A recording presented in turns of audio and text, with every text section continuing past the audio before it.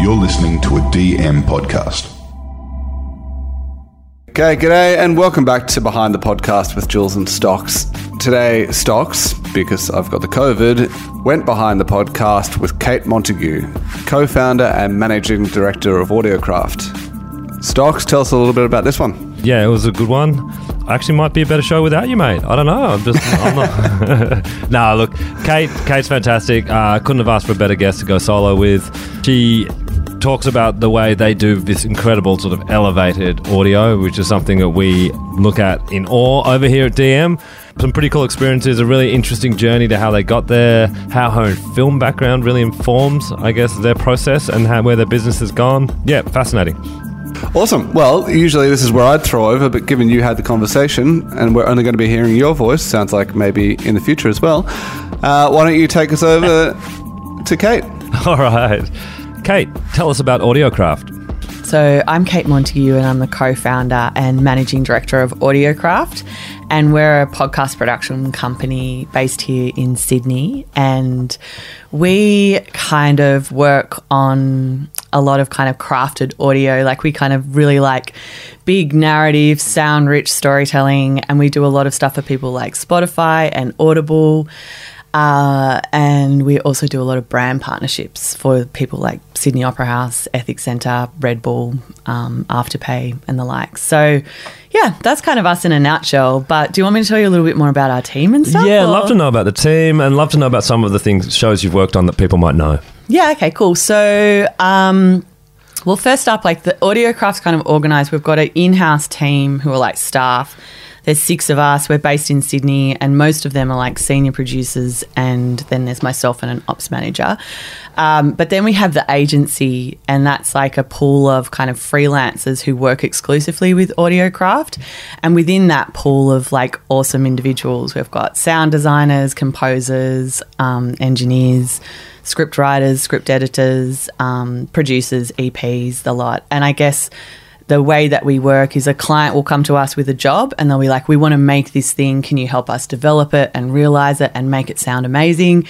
And then we kind of put together the team for the project. So we're working quite collaboratively across all of our projects. But our producers are based Sydney, Melbourne, Brisbane, regional Victoria, and we do a lot together remotely. So I guess like the thing that really defines Audiocraft producers and our sound is that we're all massive nerds for sound. Yes. So we care a lot about spending time, I guess, in really thinking about like how can we craft the best story and make the most compelling kind of thing to hook a listener, even if it's just like a chat show or if it's like a big investigative documentary series. We're always thinking about how can we spend time to make that story the kind of most compelling and most engaging thing to listen to, but then also how can we build worlds with sound? How can we use sound design and music and create a sense of a world that a listener can kind of enter and luxuriate in for a while? Like, you know, we think a lot about that and the listener experience. So yeah, we're massive nerds for sound, and we probably lean towards more like narrative audio, so storytelling based stuff. That's where we kind of sit most comfortably. It really comes through in your work. I mean, I'm not ashamed to say that you are at the very high quality end compared to someone like ourselves, and very jealous of the work you do. That's very nice to say, I think. Yeah. Oh, absolutely. I mean, we would love to be nerdier and we'd love to be able to elevate the way you guys do. We know our lane, it's not that. You know, we'd love to be crafting and be more nuanced and composing and things like that. It sounds like an amazing space to work in. We're also slower producers. Like we kind of like spend time, I guess. And yeah, like I think everyone kind of, I think, you know, talent development and working in conversation podcasts, like the industry is so diverse and exciting and all these different mediums. But I think like over the years, we've kind of seemed to have just keep attracting that kind of producer. And I think it comes from Jess Binneth and I, who founded Audiocraft. And like, that's our background. That was always our interest. And so I feel like that's sort of where Audiocraft has been led from in a sense. Look, I think quality is always going to be a great lane to take. So how did you and Jess come together and start the company? How did it all come? So my background's more kind of film and community development, actually. That's kind of where I started. And then I had kids and derailed my career for that short while and was looking for ways to really create and make stuff and feeling super frustrated by not being able to get back into film, and I didn't have a crew and I didn't have like all the gear, and it just seemed like so many barriers for me as a younger filmmaker to kind of make stuff. And then it was sort of like 2009, 2010, and like, you know, podcasting was taking off in a really big way. So I was like, oh, I could just like buy a recorder and then just start making documentaries for audio. And I joined All the Best at FBI Radio and was really lucky enough to be mentored by some pretty fantastic creative audio producers like Jesse Cox and Belinda Lopez, and there was like Jordana Caputo and like an amazing group of people that were all really passionate about this new and emerging form of storytelling. So I kind of found my people, started making stuff, and then met Jess. So she was also, I think at the time, she came from community radio, was working at ABC, and we kind of met through All the Best, and that was kind of how we connected. And then I think as for both of us and all of us at that time, we were kind of like, you would remember it as well, it was like a sense of something happening, but it was so undefined and so hard to navigate as a creative. Like, how do I get better? How do I sound like that? Yes. You know, how do we get to the level of This American Life? Correct. Like, you know, correct. And like so, light. so we were kind of like, oh, there's something happening here. There's an industry forming. There's opportunities for creatives, but there's nowhere to go and talk and nerd out and kind of get better at what we do and improve what we're doing and whatever and learn. So that was when we started the festival. We were like, well, why don't we create like, I think initially we just wanted to throw a party, but we were like, no one will probably come to a party because they don't know who these randos are. So we were like, we'll make it legitimate and we'll make it a conference. So we invited a whole lot of people to come and talk, and we set up like a one-day event at 107, and 120 people came, and we sold out tickets in like 2 weeks. 120 people? Yeah. Do you remember what the tickets cost? Oh, they were so low. They were like, what did we pay? I think they were like $40 tickets or something for a full day. A bit, yeah, for a full day conference. But we sold out 2 months prior to the event. We hadn't even programmed the thing properly before, and we were like, okay, it's a thing. And so from there, for the next 5 years, we ran an annual festival, which was the Audiocraft Festival. And that was all about bringing together creators to talk about the industry, to talk about the work we were doing, to learn from each other, for like, you know, people like Audible and Spotify to partner with us and come in and meet creators. And, you know, people got jobs. People came to Audiocraft 1 year, and then the next year they'd be coming back and talking about their new podcast that they were making. Like, it was really incredible. It was a really beautiful kind of exciting timeline, I guess, to track the growth of the industry and the growth of creators and their skills. So that was sort of how we started, was a festival. But then obviously, like, events don't make money, and we were doing all of it voluntarily. And it was starting to burn us out in a really big way. So we were like, we need to get smart about this, and how are we going to make this sustainable? And we haven't had an incredible board, and still do. And they really helped us strategize, okay, well, how can we build a business model around the festival to support it? And that's where the agency was born. And that was essentially like a talent rep agency for producers and freelancers. And, you know, again, at that time, it was this new, very undefined, unregulated industry where freelancers were trying to navigate the, you know, increasing opportunities for work, but had no idea how to quote, or what do I charge, or like, how do I run a production? How do I work with a client? How do I do this thing? So we were kind of like, you know, making it up together along the way. And we created the agency, and we repped a whole lot of, we had 10 to start with, and like we still have usually between 10 and 20 people work with us through the agency. And then over time, we were kind of able to build out our in-house team as well. So today we're a team of, I don't even know, maybe 20 almost collectively. And yeah, it kind of has grown from there. And I mean, we finished the festival in 2020. We always said we'd do 5, and we did 5, but it was huge. It was such a big undertaking, and it's pretty hilarious because we're producers, not events managers. Yeah, it's a different beast, isn't it? Yeah, we were like, oh, how did we end up doing this? And we loved it, and we loved the community aspect, and miss that a lot. Like, miss that bringing together. Felt like audio Christmas every year, you know, like we had people who really should have done pins for the people who came every year, so they had like little badges, but we had those sort of, you know, real diehard fans of Audiocraft, and it was such a lovely kind of social gathering of these creatives that were largely, as you know, like most podcasters are working alone. Yes, very much so. So it can be super isolating, and I think, you know, having those spaces and those like ways to come together and talk shop is really cool. So we missed that part of it, but the organising and logistics of an event and partnerships was becoming like really competitive because, you know, all these other events were popping up. Yes. That I don't miss as much. I feel like an event like that would have a great place today. I mean, obviously not expecting you to go organise something like that. Yeah. But the main thing where everyone comes together now is the awards, and then that's a little bit competitive. Yeah. And then there's got to pay to go in and it's pay to enter, and there's a bit sort of, there's more transactions going on as opposed to something, as you're saying, community. I think like the awards is so great because it's celebrating the work. Yes. And I'm always like, every year I'm like, yeah, like there's amazing work that's happening in the Australian community, but it's really hard to kind of like keep track of it all, or to kind of take stock, or even just like stop once a year and be like, wow, look at all the great shit we've done in a year, you know? Yes. Like you kind of get into you're either working in a silo on your own, or you're working in an organisation that's so fast-paced that they never stop to be like, whoa, we've produced a like huge volume of amazing work. So I think those events are really nice, but Absolutely. I think there is definitely a gap for that more skills development or professionalising of creatives. And it would be really nice to see more people step into that space. But there's definitely like people who are running really great workshops and meetups, and, you know, it'd be cool to see that stuff flourish still. Definitely. It's really interesting. So going into this, I'd always thought that we were going to talk a little bit about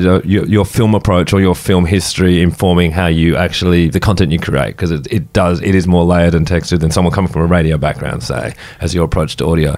But it's fascinating. I wasn't aware that you'd also almost taken a film approach to how you'd started, because a festival's quite a film idea. Yeah, I guess it is. And then becoming an agency is quite a TV film type of thing, agent talent. And yeah, it's fascinating. It's such a fascinating journey, though, to go from the brand born from a festival has become synonymous with being high quality audio now and very successful. It's a really interesting journey. I mean, I think the advantage of the podcast industry being so new, and like there's not many rules, and so the opportunity for people to kind of come in and try new things like that is sort of, it's like open slather, right? Like, yes, no one's kind of like done something right or wrong, or like, or, you know, you can kind of just have a crack and do that. And I think that's always really excited me about this industry, because there's a sense of like, it's really hard work, and sometimes, you know, you make mistakes, but you can kind of get in there and just like have a go. Absolutely. So I think that's sort of, you know, exciting in new industries like ours. Definitely, the structures and the barriers aren't there. Yeah. So,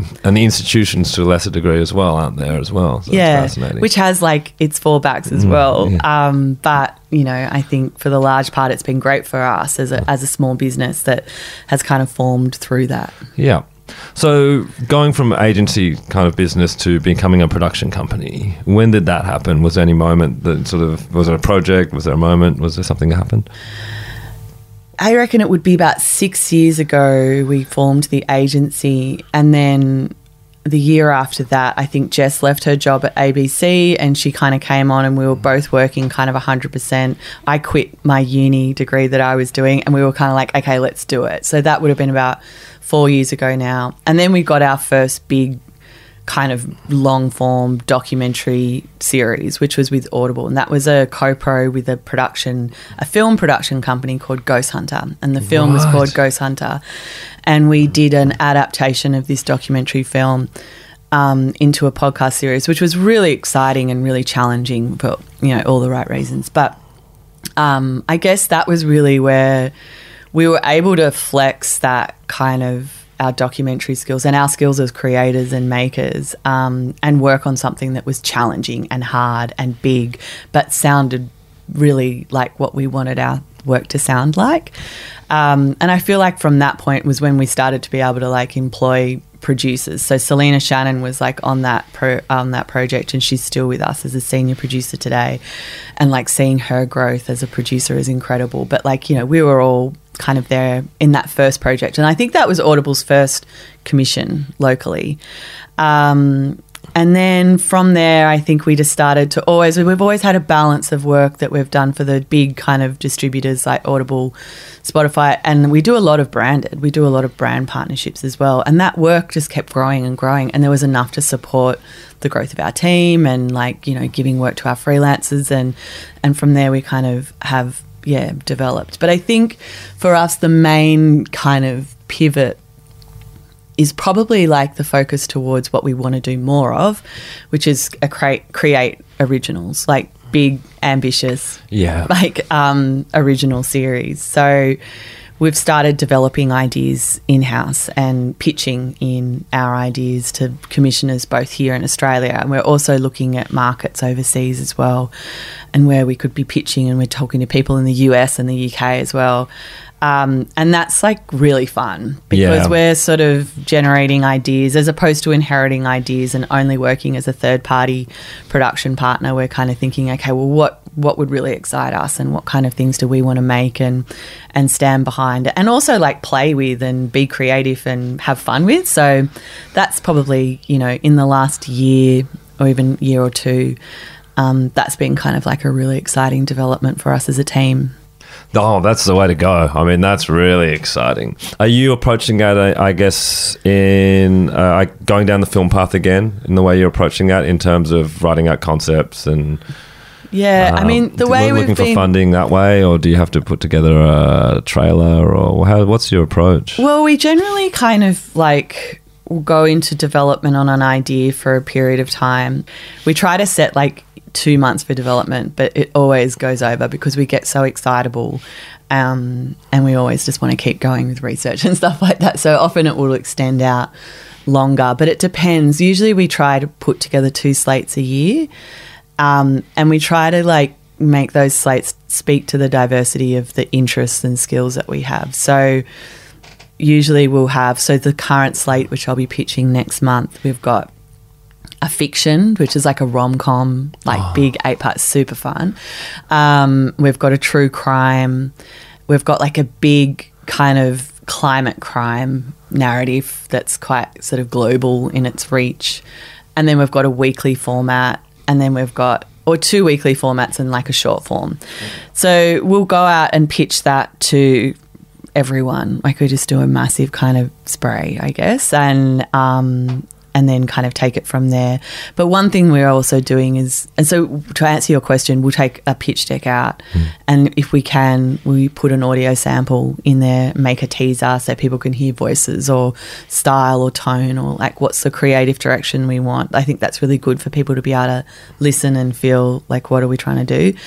But one of the ideas that I was pitching last year, like no one got it, and I was like jumping through hoops trying to explain what this concept was, and people would be like, oh, it needs to be a bit more of that or a bit less of this. And I felt like no one's getting this, and I'm not pitching it right, or we're not able to articulate this. So we've actually decided we're making that in-house. So that's our first. Oh, wow. Yeah. We were like, oh, bugger this. We can probably do this. We're probably at a point where we can just resource it. It's not too expensive. We've got the time. And it's like a short form audio fiction thing, and it's like rom-commy. And Jess Hamilton, one of our senior producers, it's her idea. So she's leading the project, and we've been working with like actors, and we have an incredible sound designer, Adam Conley, who's doing Foley and all of this like crazy stuff for it. And what's been really fun there is like, we can take that to market now, like as a 10 episode, and like see if anyone's interested in picking it up that way, or could we fund a second season if we've kind of, build an audience first. So we're kind of experimenting really. It's like it's a new thing for us, which is exciting. But the biggest thing for us, I think, on that is this like having a creative project to work on as a team, and the energy that brings in. Like if you're always coming up with ideas and pitching, and not actually making any of them, it can get really dispiriting. Yeah, it's exhausting and soul-destroying. It's so exhausting. So I feel like I love that balance of having one really exciting creative project that we can make and play and fight and like learn from, like what we've learned about, Jess and Adam have been doing such cool stuff with like these binaural like earphones that have microphones in them, and like spatial, like what we're doing with actors in a room. And, you know, there's so many mistakes and learnings and fun discoveries. So I guess you lose sight of that when you start running a business, because it's all about like, you know, deals and like locking in work and signing contracts. I think it's exciting to reconnect with like just the fun of just making a thing. Definitely. And yeah, it's been really fun for us as a team. It's super energizing and fun and funny. Oh my God, I laugh so much. Whenever I listen to it, it's like laugh out loud kind of content. It's great. Oh, I can't wait to hear it. You're selling it well. Yeah, no. I can't believe no one will get this concept then. I mean, you're very good at articulating your thoughts and ideas. Do you think that the idea was it's just outside the box of what people have already done, and it's you're sort of thinking ahead of where people are at? Or? Yeah, I mean, it's kind of like romance-y, but it's like comedy. But I think there's nothing like it. So often when you're pitching, you're like, my podcast is this, and it sounds like this, and the audience would like this. Whereas with this one, it was harder to define that audience or define the genre, which is a good problem to have because you're creating something new. But it's a harder pitch when people are kind of looking for something to like anchor it on, and so then you find you're in kind of a workshop session with a commissioner who's like, what if you did this? And you're like, okay, cool, but like that's totally not the direction that we wanted to take it. And, you know, sometimes it's fine and we kind of will pitch with that flexibility of like, how could this work for your audiences, or like who are you trying to speak to? Could we mold this format to kind of like align with what you want? Like sometimes that's totally appropriate and fine, but for this one we were hanging on a bit tighter, so I was like, oh, this is sort of telling me something, so why don't we just make it and then decide what we want it to sound like before we take it out to market. So yeah, I'll let you know how it goes. Oh, look, we'll be watching closely. I mean, we're doing something similar in the true crime space. Okay. We had an opportunity. It came off the back of actually the podcast awards. Ran into someone, Camille Bianchi, who just won the best true crime podcast for The Nurse. Yeah, cool. And ran into her up in the balcony, and we just started chatting. And was like, what's next? What's going on? She's going, I want to do this, but I don't want to do it with those guys. You know, I don't want to do it with a big media group. I want to do it with you. And we're like, okay, cool. So we looked at it and we started shopping it around, just put together a deck and just started having conversations and trying to put the business case together. And at a certain point we went, you know what? Let's just do it ourselves. Yeah. And that's the beauty of podcasting is that's not a 6-figure exercise. Yeah. Whereas if you're looking at TV, film, other forms of media, you're in over your head, and to be able to do that, you've got to be so successful, and it's such a risk. Yeah. And it's exactly what you were saying, so empowering. She hopped on a plane, went did some interviews in the US, has come back. We had a call this morning. You know, already got the first episode. It's fun. First draft. Right? And everyone's just alive. Yeah. And it just was like, you know what? Let's just do this ourselves. Yeah. And it is one of the great things about podcasting. And well, obviously, we're both in a privileged position to have the team, have the flexibility where we're not living hand in mouth to the point where we can actually go, hey, let's just do this and let's do it our way. But I think it's so liberating as well when you are thinking of, you're always having to think of who's going to be picking up the tab for it. It's like, you know what, we are. Yeah, and I think you're right. That's like a really privileged and lucky position that we'll find ourselves in at this stage, because, you know, we've been doing it for 6 years or however long. But I think it speaks to a gap in the industry, especially in the Australian industry, around development and how do creators get supported for the development and testing of ideas, as opposed to just like getting commission for a product that's ready to go. And I think that playfulness or the creative process stuff is so undervalued in the work that we do. And I think, you know, where Screen has like a Screen Australia body where they can get development funding, like we just accessed Screen Australia money for a development of a project because we're partnering with a film production company, a TV production company. And like we've got this sum of money to just like create a pilot and workshop scripts and play with actors in a room and like, you know, all of this stuff. Whereas I think we need more of that. Like I think we need some kind of like peak body or some kind of government funding or private funding kind of pool where podcasters who are like outside of companies and might not be able to access that kind of development resource can, have space to kind of develop ideas and experiment creatively. I think it'd be cool to see more of that. Completely agree. We work with Cameron James and Alexi Toliopoulos, and they have done 2 seasons of the Finding Drago, Finding Desperado podcast series with the ABC. ABC's going a different direction in terms of what they're doing with their audio, going much more down that sort of radio path, which makes sense for them. So not looking to renew the show. So the path they took was they had got a Screen Australia grant. And now the 3rd season's a YouTube series. Yeah. Now, these guys are also very much film buffs and video guys and have that background, but they wanted to do a podcast. Yeah. And it's just interesting that it's kind of been lost as a podcast because there wasn't the ability for them to get the funding to go and do the next one of it. And we want to kind of keep creatives or attract creatives to come to audio. Yes. Because it's such a cool medium. That's right.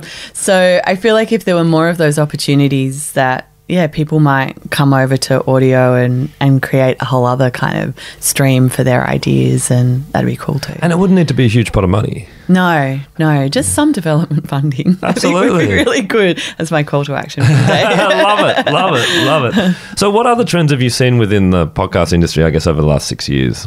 Look, I think so 6 years ago we started the agency, and it was representing freelancers who were navigating a very undefined industry and trying to work out like how to freelance and how to, charge for the amazing skills that they have that, not everyone knew how to value.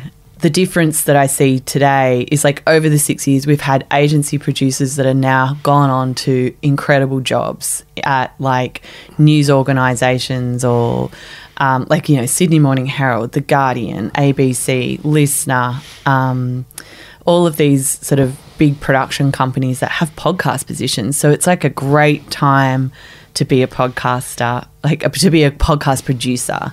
And those skills are highly sought and valued in a way that we just did not see 6 years ago. So I think that is really exciting, the fact that people can get a job. Because I think, the podcast industry was formed on the free labour and passion of a whole lot of independent creatives. Absolutely. That just slogged guts making their passion project. But, people burn out, and it's really hard to kind of keep perpetually being creative when you're not getting paid for the work or if no one's, valuing your work. I actually read a heartbreaking post on Facebook this morning, which was like from a podcaster I know really well and know their work, and they're really creative and really talented, clever people, and they've had a Patreon that they kind of confessed has probably paid for their hosting fee and maybe paying a few different actors or professionals to come in and help them, but they've never made profit. They've never paid for their own time. And after years, they're kind of at burnout and not kind of bouncing back, and they're looking for a way to kind of get motivated to stay with their independent project. But it was seeing that there were jobs in the market that they could now apply for that was the motivating factor for them to keep going and not leave altogether. Oh, wonderful. And I was like, well, that says something. Like, an industry needs to grow to support the workers and the creatives, and there needs to be jobs there. There has to be a pathway for producers to kind of really keep developing their skills, but also be valued in the way that they should, because they're awesome and have really unique and particular skills that are great. So I think that's the biggest. I think I always look at it from a creative perspective, I guess, because I myself I'm a producer.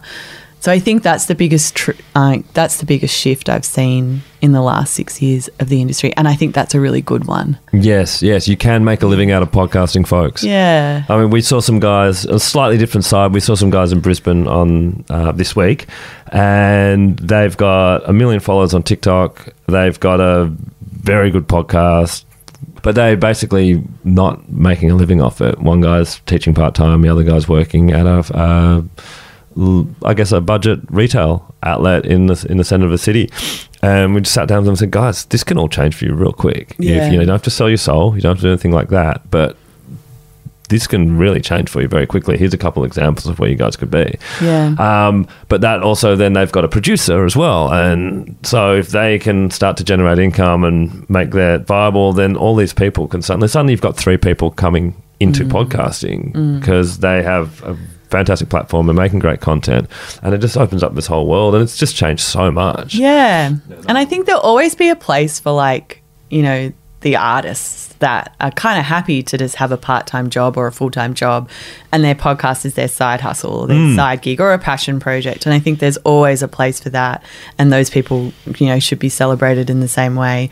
But yeah, I think in terms of long-term sustainability, the industry needs to grow to support more, because I know, like, and you would know, like, when it comes to hiring a producer now, it's really competitive because there are a lot of other people who are vying for those same producers. So, you know, like, and that's cool. That's exactly the way it should be. I think it's really exciting. Yeah, we had someone we were talking to, and we just were slow. It was around the start of the year, and just weren't responsive enough, and rolled down to see Alyssa down at Mamma Mia the other day, and just have a chinwag, and walked in and was like, oh, there you are. Oh, good. Well, you know. That's cool though.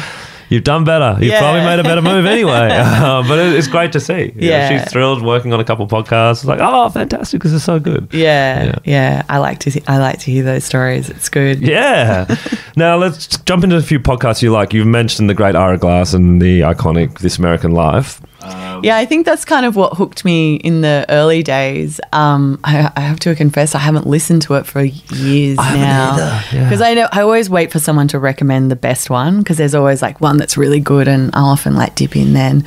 But yeah, what am I listening to at the moment? I feel like my listening day is like really curated by where I am. So like if I'm walking the dog or walking to work, I'm often listening to something more narrative, or so it's like a jukebox, a podcast kind jukebox. Of. Yeah. So I'm listening to a really cool one actually at the moment by from the New Yorker called Cover Story, and it is sort of like I guess it's true crimey investigative series into like the psychedelics scene. So like people who prescribe psychedelics as like therapy, and of course, like, you know, a whole lot of people hold power.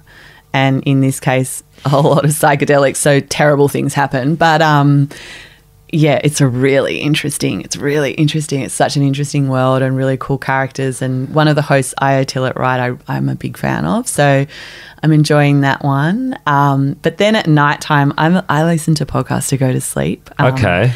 Which is a terrible habit. But I always don't want to waste good podcasts on ones that I'm going to go to sleep with. So I'm carefully curating sleepy podcasts. So I actually found this one, but the podcast is from Common Ground, which is a First Nations-led production company who do amazing stuff. And this podcast is called Dreamy, and it's stories for sleep from First Nations writers and storytellers. And my favourite one is this episode called Billabang, and it's by a writer, and it's written and narrated by Jazz Money, who's a First Nations Wiradjuri woman writer. And it's so beautiful, but it's like 12 minutes and just like got me in a trance, and I was like out. Okay. Like really beautiful, really sound immersive, and yeah, I just love that one. So that's another one. And then like I have kids, so I've got like a tween and a teen, and we did a drive down to visit my dad in Wagga a couple of weeks ago, and we listened to this fiction series for tweens. Called Here Lies Me by a producer called Hilary Frank, who I really like.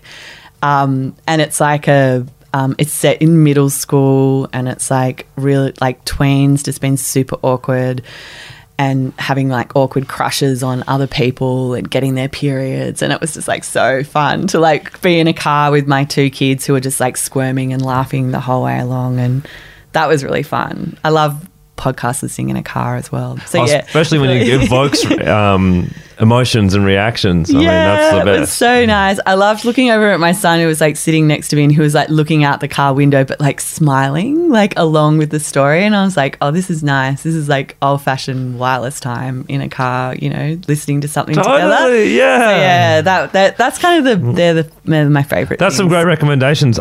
Just to go back to the sleep listen to podcasts before you go to sleep. Yeah. How do you do it? I mean, on my podcast, just roll one to the other, to the other, to the other. So if I do that, I've done it a few times. It's like, oh, great. Something aggressive pops up. I know. So you use the sleep timer. Sleep timer all the way. It usually takes like 10 minutes. I'm out. So yeah, I'll read and then I'll sleep. Because there's some really good sort of sleep-based podcasts. There are. I'm not going to renew my Calm subscription this year. Yeah. So, I mean, there's a podcast for everything. Yes, absolutely. Your journey's incredible. And it's a really educational, I think, for a lot of people out there thinking how to get into podcasting. It can happen so many different ways. Do you have any advice for anyone who's thinking of becoming a producer in podcasting? I guess to like echo what we were talking about earlier around really knowing your value as a podcast producer in this market, and that you can, go and get a job and apply for jobs and like really put yourself on the line, and I guess like apply and reach out and have those conversations with people and introduce yourselves to those organizations and make yourself known. But also I think there's like the technical skills that you can develop as a producer, which are essential. And like you only develop those through making a lot of stuff and just keeping on making stuff and experimenting and trying. But the other thing that I'd really encourage people is to think about like what really interests them, what lights you up, what excites you from a storytelling perspective, like what topic area, like and what voice do you have and what perspective do you bring, and kind of own that and own your own creativity, I guess. So what creative perspective do you bring to the table, and tell people that. Like, I want to know that when I'm meeting a prospective producer. I don't only want to know that they can edit and mix and interview. I want to know like what excites them about a type of storytelling, or like what ideas might they have, because so much of what we do is being creative, and how do you keep generating ideas. So I think that's what I'd encourage producers to think about, like, well, what do they want to bring from a storytelling perspective to podcasting, and owning it and being proud of that. I'll lob that into my next interview. I think that next time I'm interviewing a producer, that's really good. That's a really good point of view. Yeah. And fabulous advice.